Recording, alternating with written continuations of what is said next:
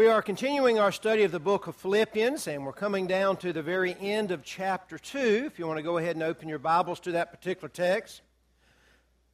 Normally when I begin the class each time, when we've been looking at the book of Philippians, I kind of start at the beginning of the book and give us a run-through of everything we looked at, and the purpose of that is, of course, to show the connectivity, if you will, of the train of thought that the Apostle Paul has and how he just builds upon things that he has already said and how he ties it all together. But I'm not going to do that this morning. In fact, what I'm going to do is wait till the end of our discussion of the text this morning and then tie it all together, because then I think you appreciate more of what we're looking at today.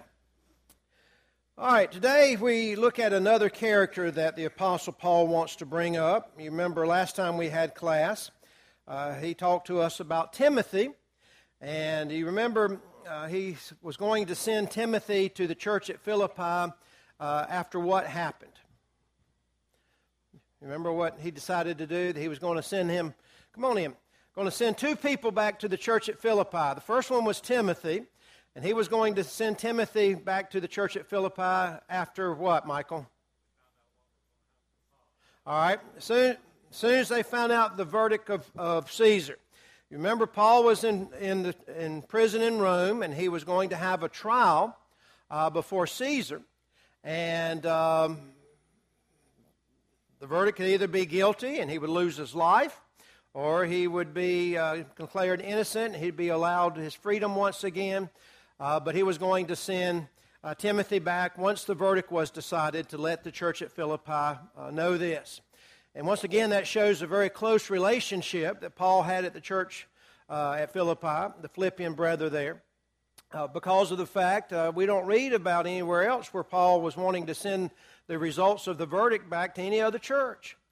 He wanted the church at Philippi to know first, and he was going to use his chief right-hand man, if you will, Timothy, to bring the news to him. And that shows you the importance of how he wanted to make sure the church at Philippi knew before anybody else did what the verdict of Caesar was. And once again, emphasizing the very, very close relationship that they had and how much he loved that church. But there was a second man he was going to send, and this particular man he was going to send right away. And what was his name, Betty? Epaphroditus. I like it when Betty says that. Say it one more time. Epaphroditus. Now, that name is an unusual name. In fact, this is the only time that it appears in the Bible in this particular form. But I kind of like the name because of the fact that once we learn to say it, it's a neat name to say and it's easy to remember. Epaphroditus. What's interesting, though, is it is the formal name of the word Epaphras, which is a very common Greek name. Epaphroditus would be the formal name. For example, my formal name is James, but most people call me Jim. And so in the same situation, Epaphroditus would be like James, and then Ephras would be like Jim. And Ephras was a very, very common Greek name, but Epaphroditus, the only time we see it used, is right here in this particular text. And we appreciate the fact that Paul's given us this beautiful name that kind of rolls off of the tongue.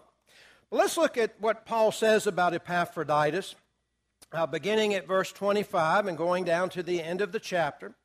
And by the way, Epaphroditus means charming, and so this might have been a charming man.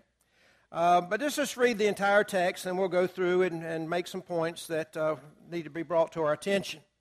Beginning at verse 25 and going to the end of the chapter, it says, "Yet I suppose it necessary to send to you Epaphroditus, my brother and companion in labor, and fellow soldier, but your messenger, and he that ministered to my wants. For he longed after you all, and was full of heaviness, because that ye had heard that he had been sick. For indeed he was sick nigh unto death, but God had mercy on him, and not on him only, but on me also, lest I should have sorrow upon sorrow. I sent him, therefore, the more carefully, that when ye see him again, ye may rejoice, and that I may be the less sorrowful. Receive him, therefore, in the Lord with all gladness, and hold such in reputation, because for the work of Christ he was nigh unto death, not regarding his life, to supply your lack of service toward me. All right, as I said, Paul now is finishing up this chapter, and he's already introduced us to Timothy, who's going to come later. But now he lets them know that he's going to be sending back to the church at Philippi, this guy by the name of Epaphroditus. And he says this, first of all, in verse 25, that this is a necessity. This is something that must be done, and he's going to explain why it must be done here in just a moment. But that's the theme behind this particular text. But he says some glowing things about Epaphroditus. He refers to him as his brother. He refers to him as his companion or co-worker in labor. Refers to him as a fellow soldier. And those are some high glowing things to say about someone who was a part of the church. And we should want all of us to have the same type of things said about us. First of all, the idea of brother. There's a family relationship in the church. Tied together by blood, the blood of Jesus Christ. And obviously, we need to always think about members of the church as being a part of our family. The word brother is not just a designation of some type of title, but instead it's supposed to show the closeness. Obviously, in normal cases, the closest people we have on the face of the earth is our own family. Our father and our mothers are something that if it's a normal relationship, we're very close to. Our siblings, we're probably closer to them than we are to most other people. And the reason being is we have some common bonds that hold us together. We're all part of the same bloodline, if you will. And I said that's normally the case in most families. Well, Paul is making the association, as others does, and Jesus Christ does also, that should be the same way it is in the church. We're tied together because of a common bond. We're tied together because of bloodline, that blood being Jesus Christ. And therefore, that reminds us that we should treat one another in the church as family. But also he talks about how that he's a co-worker or companion in labor. And once again, that's something that should be said about us in the church. We should be known as workers in the church. And also refers to him as a fellow soldier. And the fact that we understand that we're all fighting the good fight. There's a song we sing sometimes, Soldiers of Christ Arise. And that's the idea. We should be known as someone who's willing to fight and defend and stand for the truth of God's Word. And he says these wonderful things about Epaphroditus, and the reason why he's doing this, he's being sincere about it, but he's building up Epaphroditus because of the fact that he is sending him back home. And we'll talk about that more in just a minute, why it's so very important that they understand and appreciate the fact of how much Paul values Epaphroditus. Epaphroditus is someone that has been his brother in Christ, has been his fellow co-worker, has been his fellow soldier in Christ. This is someone that Paul holds in high esteem. And that's very, very important here at the beginning of what he's about to say because of what he's going to say here in just a minute.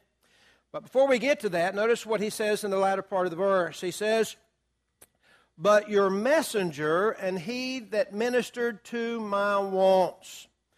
Now, what do you think it means when Paul refers to Epaphroditus as your messenger? The things we've talked about earlier in this class. What is going on here when he refers to him being the messenger? All right, very good. The word messenger here in the Greek means one you sent. And so this is the one they sent from Philippi to Paul. And as Michael said, he was the one that brought the money that we talked about earlier, that the church at Philippi supplied for Paul while he was in prison. He was also the one that evidently brought a letter from the church at Philippi because Paul answers some questions here in the text that was obviously either brought by letter or brought verbally by Epaphroditus. And also there's the idea that Epaphroditus had a special job when he was in Rome with Paul. And what was his special job, evidently? Well, to help Paul. In fact, the last part of the verse says, "And he that ministered to my wants." This man was sent by the church at Philippi to be with Paul while he was in prison until the verdict was read. If Paul was going to be put to death, the church at Philippi wanted a representative from Philippi to be there with Paul until the very end. If he was declared innocent, then Epaphroditus was going to be there to help celebrate his news. The idea of ministered here is not minister in the sense like he was a preacher to Paul. We use that word minister to maybe think of preachers. But literally the idea here in the Greek is here was a man who was a servant to Paul. He became Paul's manservant. So far we discovered that here was someone that was named Epaphroditus. Paul held him in high regard, gave him all kinds of glowing titles about what kind of worker he was, what kind of Christian he was, what kind of defender of the truth he was. He was the one that was sent by the church at Philippi, and he was supposed to be there as a servant to Paul's needs. Now here's a question I'd like to ask myself. It's not written in the text, but whenever I read anything in the Bible, I kind of think outside the box a little bit and maybe think about some things people don't think about. But just your opinion, because that's all it is. What kind of things do you think Epaphroditus did for Paul while he was in prison? All right, he might have written some things down because Paul, of course, was shackled to a Roman soldier, and that made him hard to write.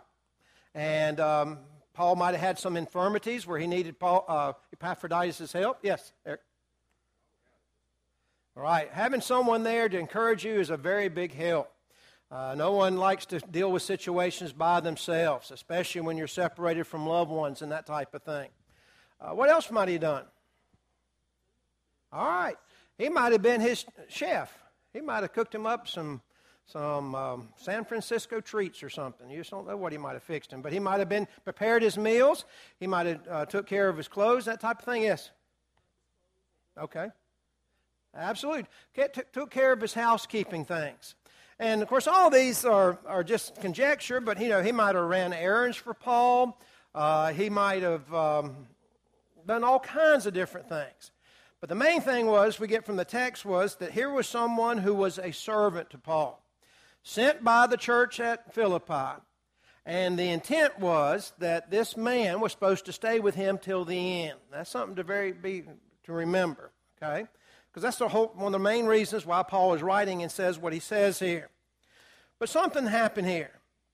In verse 26, it says, "For he longed after you all."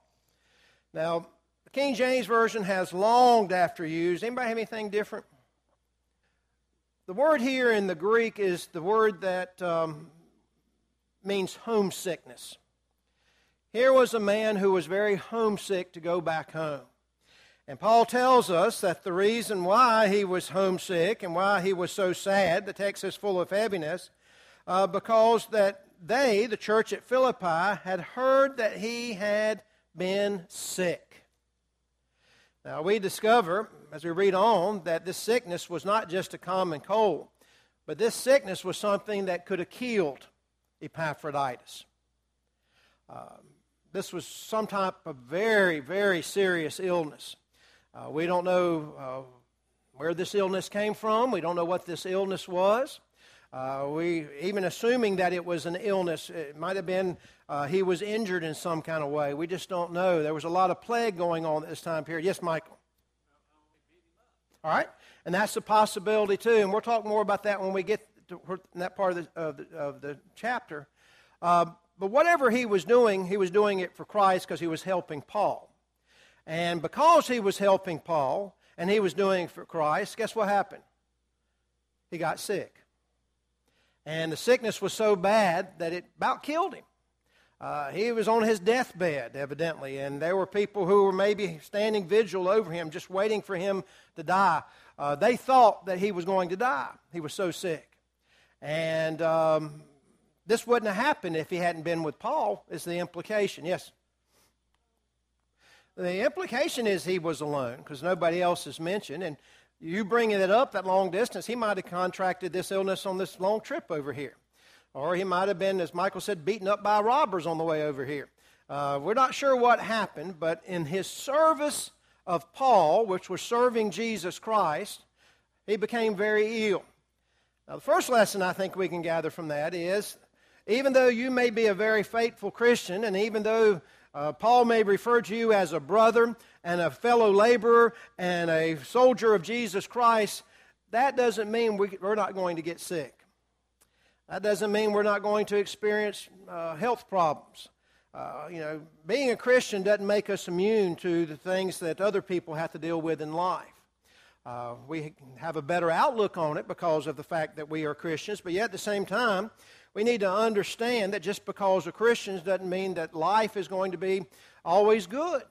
And when you think about the fact that the most perfect man who ever walked on the face of the earth, who lived life exactly like he was supposed to live, he was beaten and nailed to a tree and put to death. And so here is Epaphroditus, who was doing everything that he was supposed to be doing. He left home and came all the way over here to Rome to be with Paul. Paul refers to him as a brother, a companion in labor, and a fellow soldier. And he was ministering to the needs of Paul, but yet he still got sick.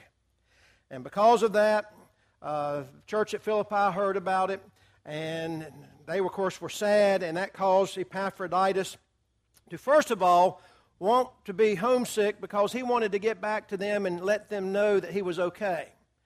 And he wanted to let them see him.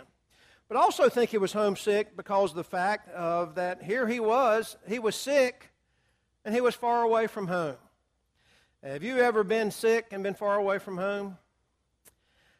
I remember a couple years ago, I was holding a gospel meeting in Rockwood, Tennessee. And on the way over there, I started feeling bad and started hacking up a lung and whatnot. And by the time I got up that morning, I was so sick I could barely get out of bed. And I could barely speak because I'd coughed so much that night. I literally had lost my voice, but yet I was supposed to teach a Bible class and speak twice that particular day. And so that morning I got up and called the preacher there in Rockwood, and I said, I can barely talk. He says, well, I'll tell you what, just do the best you can. I said, okay. Because he evidently wasn't going to prepare anything and take my place. And so I got up and I did Bible class, and I did Sunday morning worship and Sunday night. And it's interesting, the church at Rockwood, I've had the opportunity to hold meetings there, I think 10 times now. But they do week-long gospel meetings. They go from Sunday all the way through Friday. My point in all that is I wanted to go home immediately as soon as I got there because I was sick. I was feeling awful, and I wanted to be home where my wife could take care of me and I could be in my own bed instead of being in a motel room, that if I needed something, somebody could go get it for me. But instead, here I was dragging around a drugstore trying to find things to take care of myself, and I didn't really want to go see a doctor because I was in a strange town and didn't know a doctor. But that was a miserable week, and I wanted to be home so very badly. And I can imagine what Epaphroditus went through. Here he was, these hundreds of miles away from home in a strange city, and he almost died because of the illness that he had. Of all the places he wanted to be back home. And so you get more of the flavor of the idea why he was full of heaviness because he wanted to be home. But verse 27 brings up another point that we need to discuss, and I even mentioned this when we first began this class. But in verse 27 it says, for indeed he was sick nigh unto death.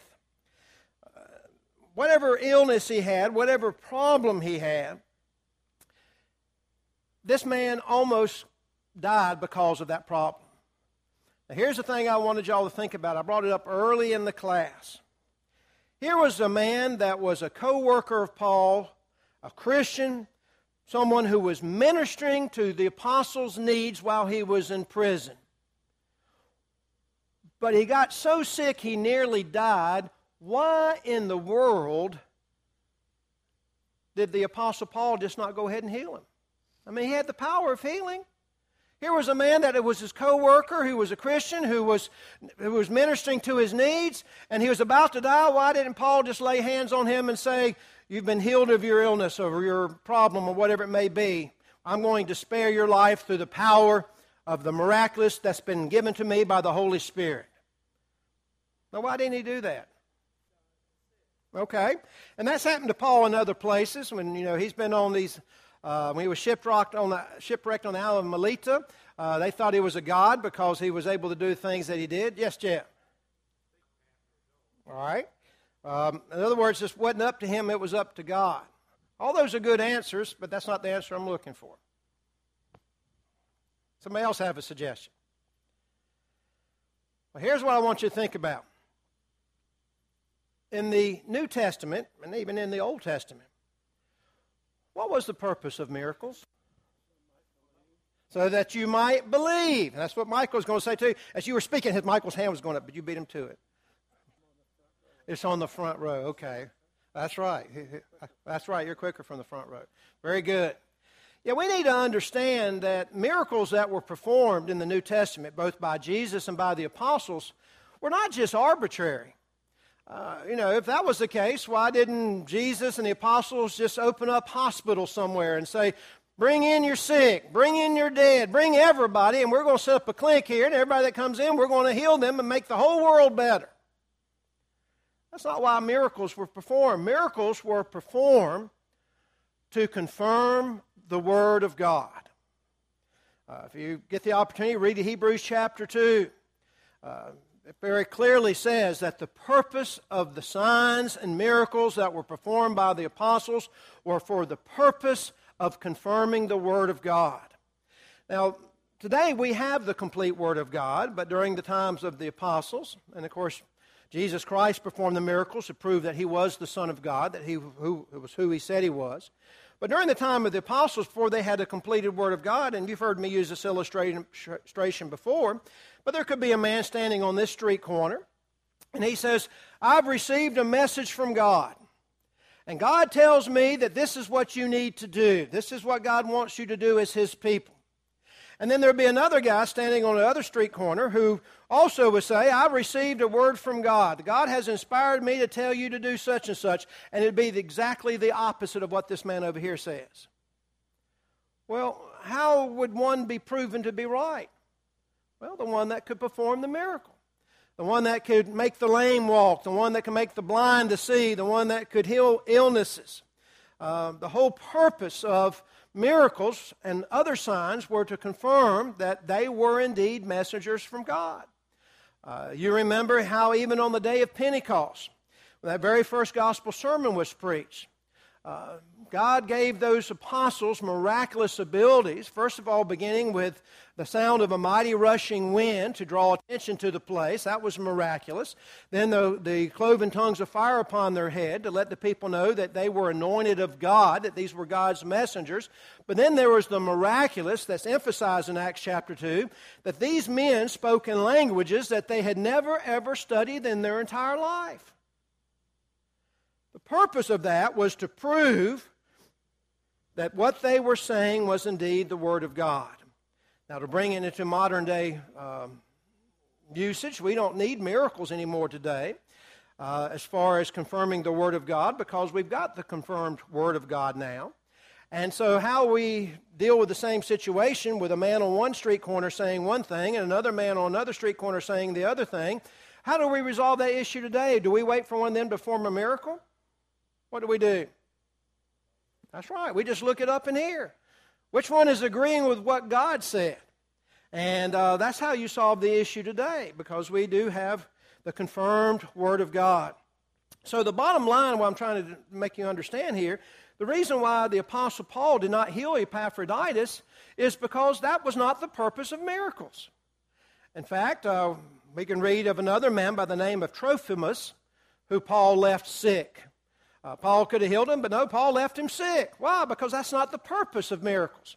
In fact, I remember in 2 Corinthians, I believe it's chapter 12, where Paul prayed 3 different times that God remove a thorn in his flesh. Now, we don't know what that thorn in the flesh was, but most scholars think it was some type of ailment. It may have been blindness. It may have been stuttering. We don't know for sure. There's different opinions about that. But here, once again, we understand and appreciate the fact that here was Paul, the apostle, who was perhaps the greatest missionary who ever lived, and he prayed to God 3 different times to be healed, and guess what? God said, my grace is sufficient for thee. This is something you need to continue to deal with, Paul. And so it just goes to show you that the purpose of miracles was not just for arbitrary healing. It was about confirming the Word of God. It was about proving to them that they were spokesmen of God. And so miracles just weren't done haphazardly. Miracles just weren't done and whenever the occasion arose, but instead they had specific purposes. And so more than likely, that's why Epaphroditus was not healed by Paul. But notice in the text it says, "But God had mercy on him. And not on him only, but on me also, lest I should have sorrow upon sorrow." That leads me to believe that even though Paul did not perform a miracle, he did pray to God, as we all should when someone is sick. And we need to leave it up to God and God's will. And in this particular case, God answered Paul's prayer in two different ways. He answered it in the fact that Epaphroditus was made better. He didn't lose his life. And the second thing was that evidently Paul prayed for. He says, "God, if I lose this man, it will be more than I can bear, because it will be," as he said, "sorrow upon sorrow." And that's an interesting phrase there in the Greek. It literally means to be sorrowful once and then be sorrowful once again. And what he's alluding to is he's already in sorrow in his life right now because of the fact that Epaphroditus was sick. But if Epaphroditus had died, that would have been an additional sorrow put upon his life. So sorrow upon sorrow. But any questions or comments? Well, and that brings up the point that perhaps then Paul understood that it wasn't needed. That the things that Paul had been teaching them by his own life and by other things, that it was not necessary. Yes, Michael? Absolutely. And that makes me think about the fact that sometimes we have the attitude, if we lived in the days of Jesus and saw all his miracles, or saw the apostles do the thing they did in miraculous, boy, we'd be the strongest Christians who ever lived. If we actually got to see with our own eyes these great things that Jesus did and the apostles did. But then you got the example of the Israelites who saw all kinds of wondrous things. Is that what you're going to say, Jeff? Absolutely. They kept saying, "Show us a sign." And Jesus says, "I've already given you a sign, but I'll give you another sign. And that is, this temple was built, I'm going to tear it down in 3 days and build it back up again." And of course, it was talking about the sign of his resurrection. Good point, though, Michael. Maybe there was a miracle early performed. It was silly to have another miracle. But we're running out of time, so let's move down to verse 28. And he says something very interesting here, and as I kept alluding to this, he starts off talking about Epaphroditus, and he's really building him up, and calls him all these things, and he talks about his illness and how he wants to go home now. He's homesick because of this illness. But notice what he says now in verse 28, and you're starting to get a picture of what's happening here. He says, "I sent him, therefore, the more carefully, that when ye see him again, you may rejoice, and that I may be the less sorrowful." Now think about this for a moment. Paul says, "I'm sending him back to you." All right? Epaphroditus gets to the church at Philippi. He has this letter in his hand, and they're reading along, and they're kind of giving the Epaphroditus the skunk eye, thinking, "Well, why in the world is Epaphroditus here with this letter in his hand?" Well, they get to this point now, they begin to understand. He says, "I sent him, therefore, the more carefully." In other words, I took great carefulness. This is a very important decision that I made. This is something that you need to listen to me about. There's a reason behind this. I don't want you to get the wrong idea. Now, what in the world would be the wrong idea that the church at Philippi might have about Epaphroditus when they first see him appear in church with this letter from Paul? Yes? All right. First of all, that Paul did not appreciate what they had done for him. Okay? It's like, there's an old expression that we don't use anymore, but somebody gives you a gift and you give it back to them. We had an expression for that. It's not politically correct anymore. And that's kind of like what they might think. Well, Paul, we sent this man to you, and you're sending him back to him? Sending him back to me? You don't want him? We sacrificed to send this man to you. There's also another thing that's going on here. What else might the church at Philippi think happened? Yes, Bob? All right. There might be a possibility that he's back, that he might have been executed. But think about the church at Philippi. Think about the responsibility they placed upon Epaphroditus. Think about what Epaphroditus' job was. What was he supposed to be doing? Taking care of Paul. All right. They might have thought Epaphroditus was a failure. His job was to go and take care of Paul all the way till the end. But he got sick. Oh, now you got sick, you're coming home. Okay, I see how it is. You remember a guy that was on the first missionary journey with the Apostle Paul?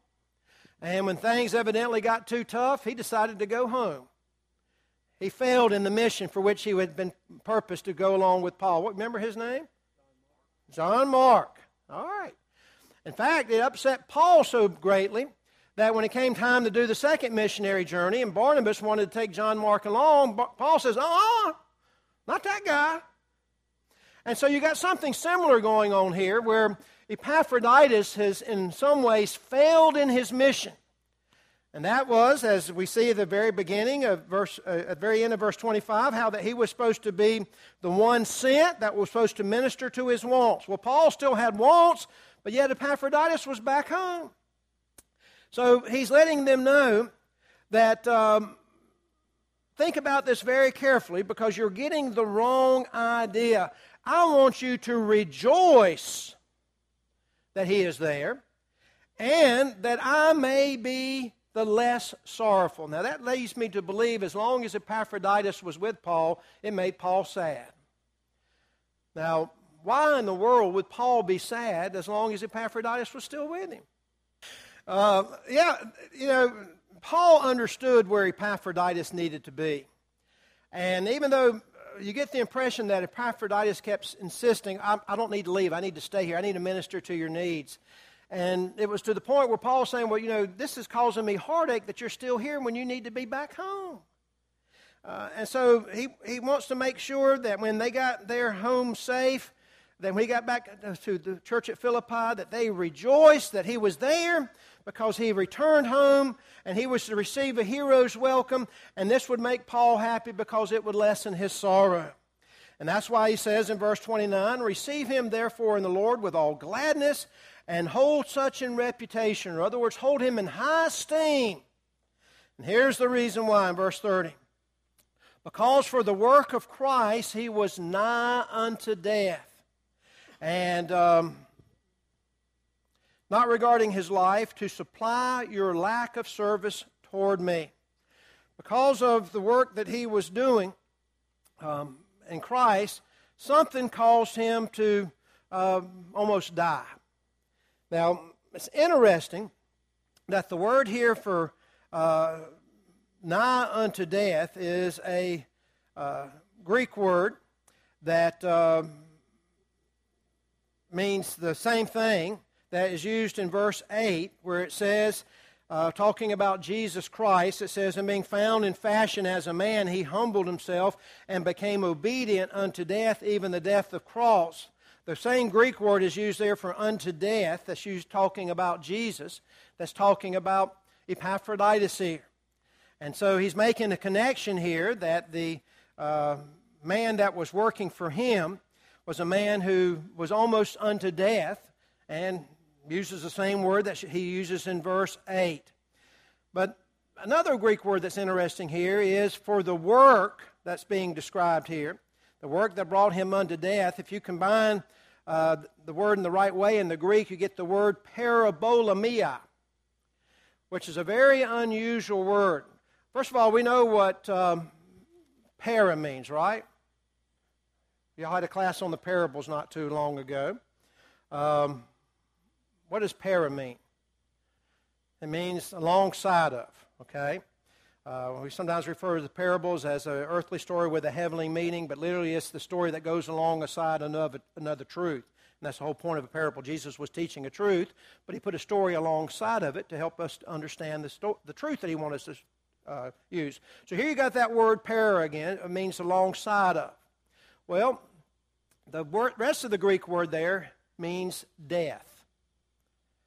So the work he was doing was something that was alongside of death. And that word in the Greek is a word that was used to describe people who would go to a situation where there was death involved, or it might result in their own death because of the illness. Now, keep in mind that there were all kinds of plagues and whatnot going on in the world at this time, and there were people who had the right kind of heart that was so interested in helping others and serving others that they would go and treat these patients with the possibility of them contracting the exact same plague. That's what that word originally meant.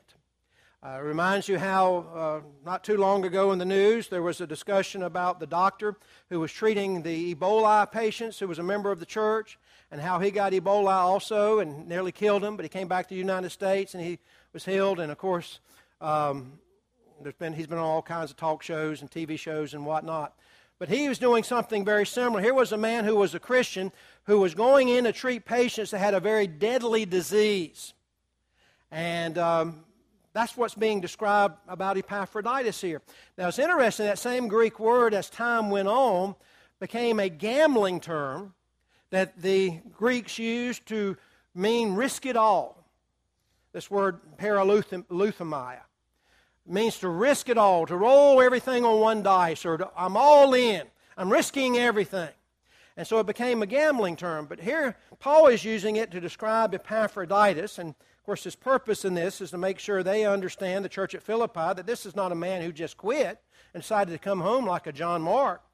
But instead, he did this because he was risking his life for me. We don't know, once again, what caused him to get sick and nigh unto death, but it's because he was there helping Paul that this all came about. So don't tear him down. You need to build him up. You need to give him a hero's welcome. And, of course, what he means by your lack of service toward me, he doesn't mean that in derogatory term. He just simply means he was doing what you couldn't do. He was here in your presence. He was supplying my needs because you couldn't supply my needs where you were. Now, how much time we have got? Bobby, I messed with that clock up there, and it just got stuck at that one time. I should have never messed with it. All right, we got about 3 minutes. Now, here's what I didn't do at the beginning of the class. I normally do, but now I want you to put on your thinking caps as we look at Epaphroditus here. And I want you to help me discover, how does Epaphroditus tie in to everything that Paul has talked about so far? Remember what I said, everything in the book of Philippians, and the book does Paul does such a wonderful job in this. He just builds upon everything that he says, and it's all tied in together somehow or another. So here's the next question. How does Epaphroditus tie into everything that he said so far? Yes? All right. Now, a minute ago, I mentioned that Paul uses the exact same phrase in this verse at the end of chapter 2 that he uses in verse 8. Now, Paul is making, I didn't mention it at the time, but Paul is kind of making a play on words here. Remember in verse 8, he says that Christ became obedient even unto death. Then he uses the exact same phrase to describe Epaphroditus. He's making a play on words to tie something in here. What's he tying in?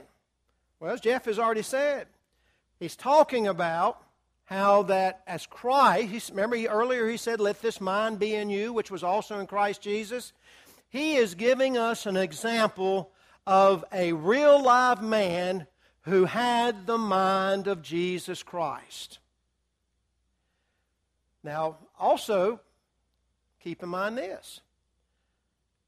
When the Apostle Paul brings up this idea of let this mind be in you, which was also in Christ Jesus, that wasn't just arbitrarily put there to tell us about Jesus Christ. It fit in with the overall theme of what Paul wanted the church at Philippi to do. And what was it?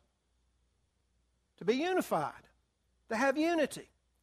So Paul's bringing up this idea of unity. And I got to stop. But I want to make this one last point. But notice he uses 3 different men in this particular story.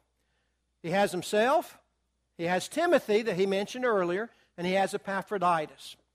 Now, I want you to notice the diversity and unity here. The Apostle Paul was a Jew.